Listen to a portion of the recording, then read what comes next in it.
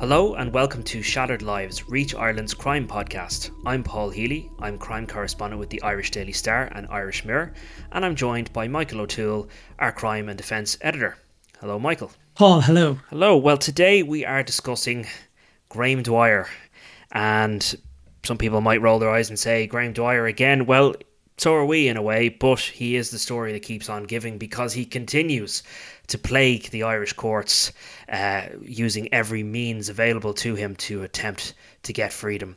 The desperate actions of someone who has nothing better to do, in a way, but also maybe the arrogance of somebody who genuinely believes that the courts will in some way overturn his conviction for the murder of Elaine O'Hara. So for those people who just aren't overly familiar, although I would imagine most people tuning into this podcast are, obviously Graham Dwyer is serving a life sentence for the murder of Elaine O'Hara, 2015.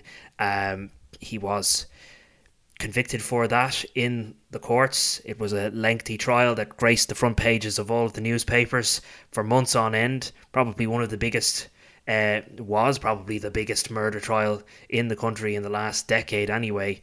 Maybe save for one that we discussed last year, the Jerry Hutch trial, for different reasons though, very different trials. But Dwyer went to the Court of Appeal and he tried to have his conviction overturned, and there was a high profile Supreme Court battle and ultimately European Court decision that Dwyer's data effectively had been breached under European law. And so now he is before the Supreme Court and his case was opened as of yesterday. So when we're recording this podcast, yesterday was the day where Graham Dwyer went to the Supreme Court after the Court of Appeal threw out his attempt to have his conviction overturned. There's no definitive date. Sometimes the courts will say we're going to give our verdict or our judgment on the 27th of December or whatever. That's not in this case, so everybody involved will just get the notification of it. But you mentioned two words which are really important in this podcast, Paul, and I'm glad you did. You mentioned Elaine O'Hara, because I was watching the news about Dwyer, and I'd been thinking of it myself, and it just struck me that, as ever, victims are often forgotten about. By the very nature, this is about Graham Dwyer appealing it. This was about a really, in my opinion, a really brutal murder of a vulnerable woman who was groomed for murder for a year. Really, really terribly so, and really, in my opinion, really, really badly treated. And I sometimes, people do lose sight, because this is now a legal battle between Graham Dwyer, the man who, in my opinion, rightfully so, was convicted of the murder of Elaine, and the state.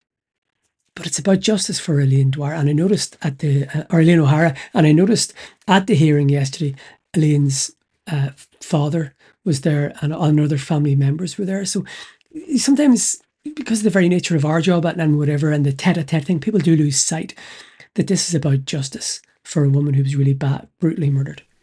Yeah, and I have to say, I really feel for Elaine's family, her father in particular, who, as you mentioned, was at the hearing at the Supreme Court yesterday. For Frank O'Hara, this is probably a never-ending nightmare, and for many families who've lost their loved ones to murder, unfortunately, they have to come up against a legal system that continues to, in a sense, punish them, because they have to go through the throes of this person who has been convicted in a court of law appealing in every court in the land their conviction. He's done the Court of Appeal, he lost, he went to the Supreme Court in relation to this data retention issue, was pushed all the way to the European courts. The European courts found in his favour, which immediately rang alarm bells, I'm sure, for the family. Now it's starting to look like, especially with the Court of Appeal throwing out Dwyer's appeal, that hasn't helped him at all. Look, this is the last hurrah, really, isn't it? In Irish courts anyway, certainly, that we know of, and we'll come back to this later in the pod. Certainly in Ireland anyway, this is Graham Dwyer's last real legal attempt to have his conviction overturned on the basis of this data issue. Now, I think it's a little bit confusing. Even for me, it's a bit confusing. I don't think we need to get into the ins and outs of data retention and the law here, but effectively, the European Court did find in Dwyer's favour that his data should not have been retained by An Garda Síochána, and a key part of the case, or at least from Dwyer's perspective, he argues that a key part of the case against him surrounded the use of mobile phones which were linked to him, and in particular this part of the case that's linked to his mobile phone, his work phone, and he is saying that Gardaí should not have retained that data under European law. Yes, the guards didn't retain the data. This is the key point. Okay, and it is very complex, and I'm going to try and keep it as simple as possible. I covered practically every day of that trial, and it was woof. But anyway, so the way it worked up until 2018, when Dwyer won his victory here, phone providers retained the data for 2 years. Okay, and the Gardaí could go. There is a Garda organisation called Security Intelligence, used to be called Crime and Security, and the chief superintendent there had the legal authority to contact Meteor, Vodafone, Air, whatever, and say, under this act, I require the phone data for this phone, for this mobile phone. Okay, so they would say, so it would be like, this phone is attributed to Michael O'Toole. I want the data for that. But here's the real clincher. We know, I have some of them here, we know that there were loads of texts read out during the trial. For example, Dwyer texted about his urge to rape and kill. Okay. That data is not retained. That is not the retained data. All the retained data is that at 10 p.m. on the 9th of January 2024, Paul Healy texted a number attributed to Mick O'Toole, or he rang a number attributed to Mick O'Toole, and they had a 10-minute conversation. You don't hear what is in the conversation, and you don't see the content of the text. That's not kept. It's only that you and I were in contact with each other, and also things like cell site analysis, that you were in Talbot Street. You were near your phone bounced off a mast close to Talbot Street, and that put you in this thing, and the guards can triangulate. And one of the things the guard did in this is they used Dwyer's work phone, which is his phone, as a sort of map, and it mapped him, say, going on along the M50 and coming from the west on the day of the murder and that sort of stuff. So it was important information, but I actually agree. I thought it was Mr. Justice Birmingham read out the appeal last year. I thought it was very reasonable. I thought it was very right. I thought that the bulk of the evidence, having sat through it, the bulk of the evidence came from the texts that had been recovered. And as I said, they're not kept. They were recovered from people will remember, the master and slave phones that had been used for this secret relationship between Dwyer and Elaine O'Hara. And after the murder, Dwyer threw them in Vartu Reservoir. And by pure coincidence, a couple of days after Miss O'Hara's body was found in Killicky Mountains, Killicky Wood, in September 2013, they were found in Vartu Reservoir by Garda James O'Donoghue. Fantastic bit of policing, and he got real plaudits for that. But it was those phones that were recovered because they were able to physically recover them and physically recover the texts they were downloaded from the phones, and they provided for me the real smoking gun. Guards had to build up a picture to prove that Dwyer controlled one of those phones, Elaine controlled the other, and they obviously did it, because obviously he was found guilty. But there's a lot of evidence in those texts, in my mind, that pointed to really the inescapable conclusion that Dwyer controlled that phone. The master phone, it was called. And effectively that is what Mr. Justice Birmingham did say. I mean, the evidence in relation to that particular data that we're speaking about was minuscule compared to all of the other evidence that you're mentioning against Mr. Dwyer. I just want to read out. He described it as limited call data evidence. It was not very significant at all, and it was properly admitted into evidence. Now, the Supreme Court heard yesterday from Dwyer's side that, look, effectively it was admitted into evidence, and you can't just ignore European law. They're saying European law is what it is. The ruling was what it was, in that it shouldn't have been retained. And so they're saying, effectively, it shouldn't have been admitted into evidence, and ignore the rest of the fact of all of the evidence against Graham Dwyer. Nonetheless, evidence was admitted that really they're saying shouldn't have been, and as a result, he did not get a fair trial. There are now 7 judges of the highest court in the land that have, I suppose, an indefinite period of time to weigh up that decision and see whether they agree with Dwyer's side or whether this really is the end of the road for him. Yes, and you and I aren't experts in this, Paul, but it's our job to speak to people who are experts. So there is someone who I've been in, just let's call them a criminal mind. Okay. Mm-hmm. So obviously, he's a very good criminal barrister who keeps me right. And that person said, Dwyer doesn't have a chance. Now, they said it about the appeal, so they were vindicated with the appeal to the Court of Appeal. They've said it about this. Now, significantly, they also said they believe effectively this is the end of the road for Dwyer if he loses. We did speak that they can go to the European Court of Human Rights and whatever, but you were telling me off air that Dwyer would have to fund that himself. Yeah, well, certainly that's what stopped Joe O'Reilly in his tracks. And I remember doing a story about that at the time. That, I mean, Joe O'Reilly, who murdered his wife in Knoll 2006, 2004, sorry, he did a similar process, went through every court in the land and lost everywhere he could. And then for years we kept hearing that he was going to mount a case to the European courts. Ultimately, I think he had to foot the bill himself, or wanted to foot the bill himself, or at least that's what he told relatives, and he dropped the whole thing. You could argue maybe he realised he didn't have a case. I think the same might be true probably with Graham Dwyer if he loses this. Is he going to take the effort all the way to Europe? Now, the only difference here is the arrogance of Graham Dwyer is extraordinary, and he also does have, am I right in saying, a considerable amount of wealth?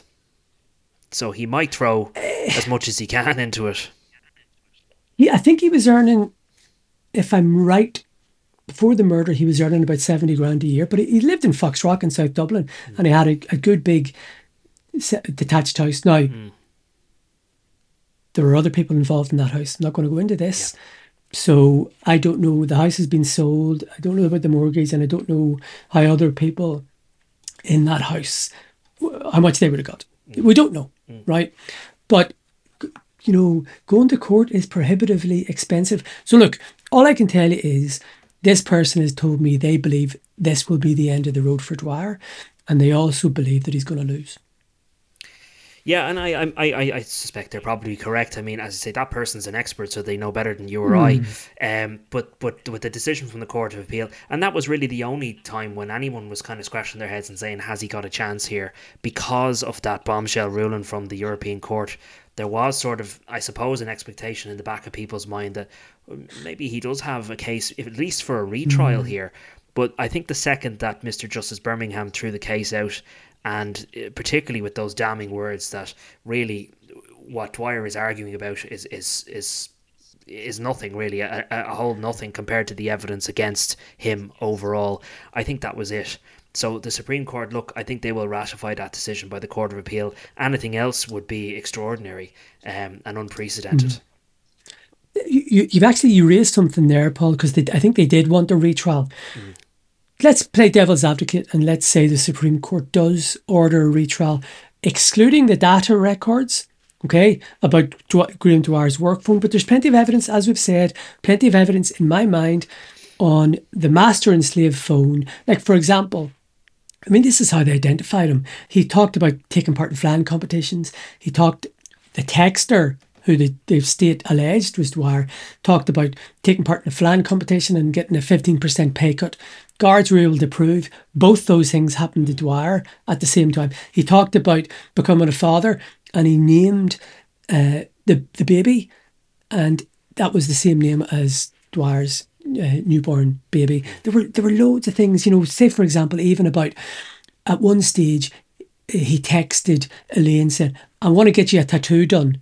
And they were able to go and check that later on that day, Dwyer went and inquired about getting a tattoo done. So there were dozens of texts that the guards knitted together to, in my mind, give the inescapable conclusion that was it was Dwyer who controlled that and was therefore responsible for the murder. Even, you know, other things, physical evidence, you know, that they had CCTV of Dwyer going to Elaine's apartment in Stepaside.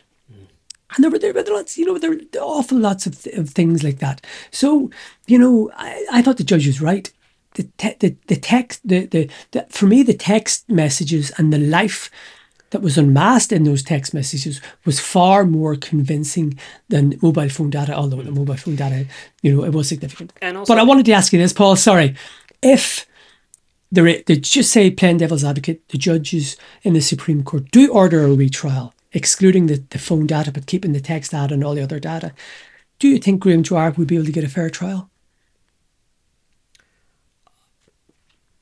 I mean, I think so. Yeah. I mean, I think judges are not, and juries are not meant to be swayed by what's said in the media. And I mean, we know this from previous cases that we've covered. I mean, it was said about Jerry Hutchkin. How can he have a fair trial? He did have a fair trial. Yeah, I think he can have a perfectly fair trial. I know we've written everything about him under the sun, and maybe that's going to be a legal argument that he would make if he did have an extraordinary retrial. He might say that he could never have a fair trial, and that will be how he'll ultimately try to walk away from it all. Paul, I would be amazed. And this is 14 steps down the road because you and I are of a mind that he's not going to win the Supreme Court thing No. in Shin. But I would be amazed knowing the caliber of people like Remy Farrell, who's the senior counsel, who's the lead senior counsel in this. If they didn't say, look at the publicity that Mr. Dwyer has had, how can he possibly get a jury of 12 people fair and true and all that sort of stuff? So, I'd be amazed if they didn't try that. Just one other point. Couple of names when you were reading the copy from the Supreme Court from RT or whatever, the Irish International. I'm sure a couple of names jumped out at you. Remy Farrell was the senior counsel for Mr. Dwyer, but Michael Bowman was also a senior counsel for him. Yes, and Michael Bowman most recently represented Josef Puska. Uh, And who was the prosecuting? There were two prosecuting senior counsel in the case. One was Sean Gearan, and Anne-Marie right, Lawler. and Anne-Marie Lawler. Yeah. Isn't that wonderful? Just how you. Well, it shows you just, I mean, the breadth of cases that they deal with, and as we mentioned before in previous pods, they also swap roles. I mean, Michael Bowman has prosecuted, and now he's defending. It's an extraordinary job, and kudos to them for doing it. I mean, they have to be impartial, they have to work for their client. I don't know how they do it. The greatest example is Brendan Grehan, Yes. who defended Jerry Hutch. Mm-hmm. If I recall, he has. I've covered most of the. I would say the majority of the cases I've covered with him would have been him acting as a state prosecutor, and I've said this before. I think it's really remarkable, but it's just so. Just to recap, Elaine O'Hara went missing in the 22nd of August 2012. The belief is she was murdered that day. He brought her up to Killikee and murdered her there and left her there. And that's when that infamous text message was, "Go to the shore and wait." Yeah. And then he dumped the stuff in Vartry, which was his downfall. September 2013, on his birthday, Elaine's remains were recovered, and then Gardaí started their investigation. But the trial, as you say, it was January, I think, started in January 2015. Anne-Marie Lawler was involved in that, but Sean Gearan was the prosecutor. Anne-Marie Lawler was what they call a junior, so a BL. At that stage, she was one of two. But she has now become one of the top senior criminal prosecutors in the country.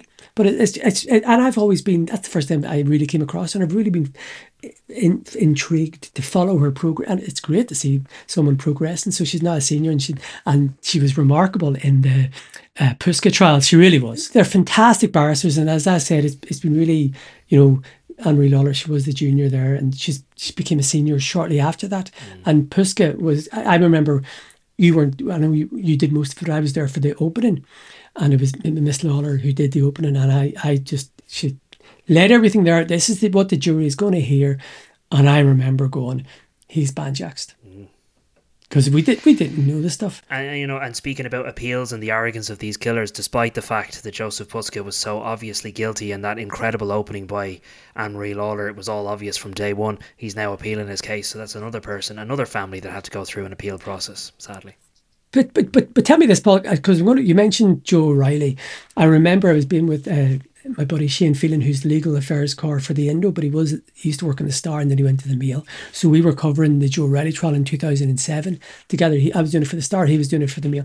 Have you had moments in trials where you go, that's it, he's gone? For me, In the Puska one, it was Anne-Marie Lawler's opening. I can tell you exactly when it was in the Joe O'Reilly case.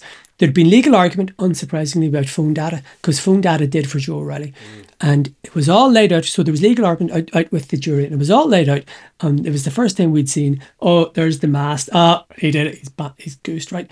And the judge, after legal argument, said, I'm letting the evidence in. And I remember I turned around to Sheehan and we just said, that's it. He's done.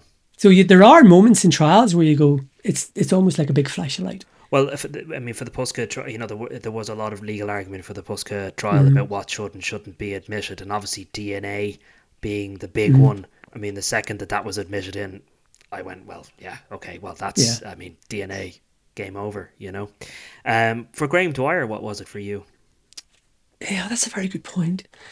When there was again legal argument about the mobile phone data. So once I knew that was let in, you sort of, and I think I probably had it in my mind about how important the mobile phone data had been in O'Reilly, that I thought, all right, that's it. For me, two things. There were videos played of him involved in BDSM, and they were horrific. And then there were letters, fantasies he had written, really bad fiction. I can say this as a fiction writer now. His fiction is shit, right? It's about somebody abducting a lady from a bookstore in Newcastle upon Tyne in England, right? And it was just masochistic shit, right? But I remember that being read out, and I went, oh, this. And there was also a lady, Darcy. Do you remember Darcy Day, who'd been involved? Basically she had mental health issues, and there's stuff about him killing her voluntarily or whatever you want to call it. So there wasn't, in the O'Reilly thing, the one big thing was the mobile phone stuff.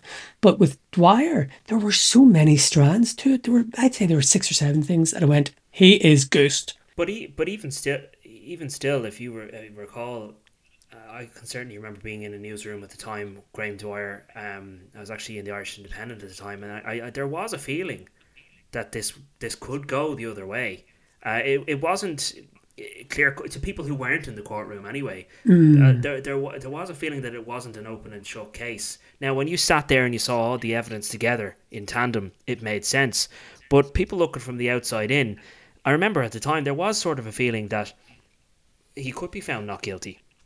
Well, you raise a very valid point, and obviously I knew things that the jury, we were investigating things, I knew things, and I'd known about Graham Dwyer since he was arrested and charged. And I've been doing, and I mean, just as an aside, so once he's charged, the shutters come down, right? And it was very frustrating for me because I had a great line.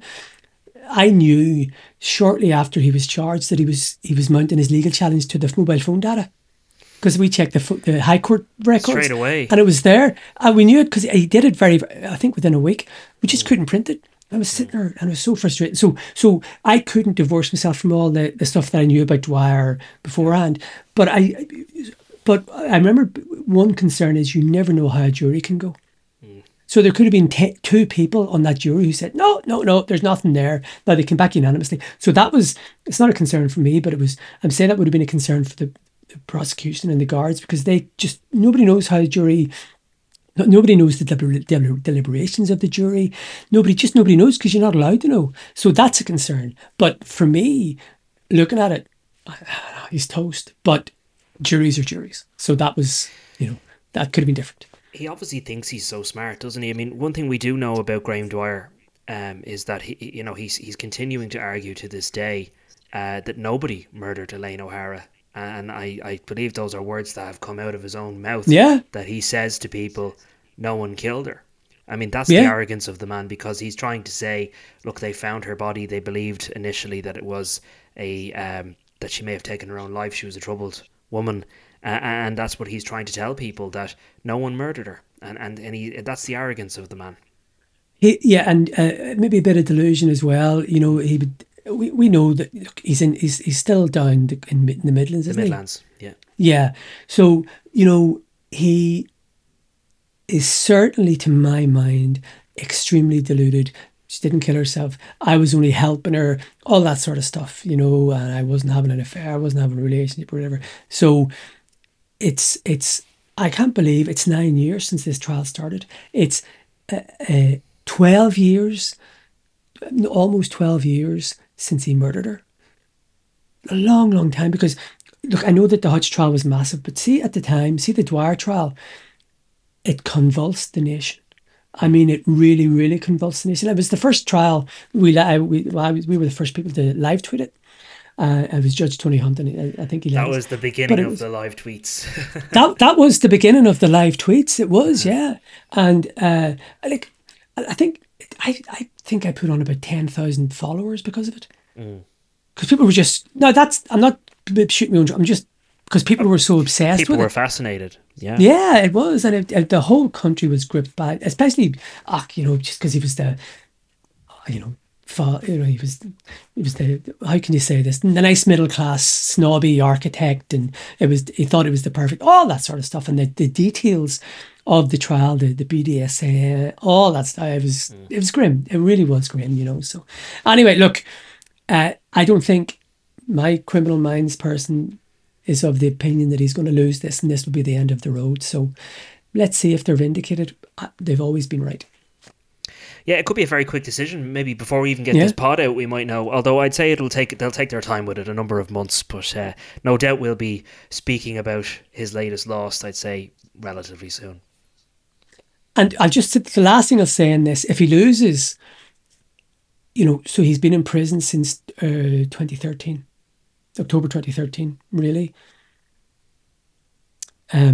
So, that's more than a decade.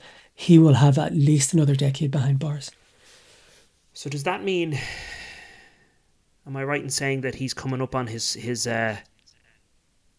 has he been able to go to before a parole board yet?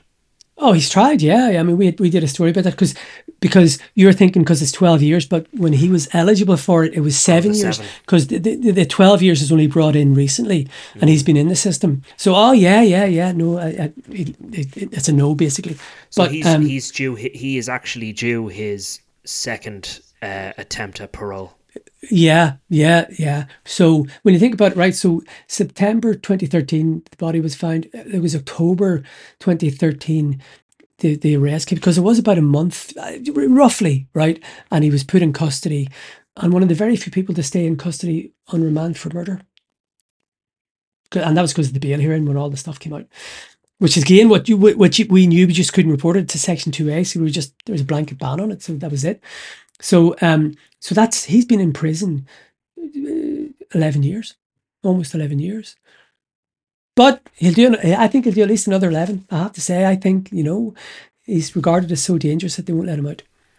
Well, he's one of the country's most notorious killers. Yeah, I don't see him getting out anytime soon. The infamy alone, but also you have to admit your crime. You have to show remorse, and he's certainly not doing that. So yeah. All right, so let's as we keep on saying, it's now up to the judges. It is. I'll get the cup in again. There you go. Okay, thanks for listening to us. We'll see you again. All right. Thanks, everybody.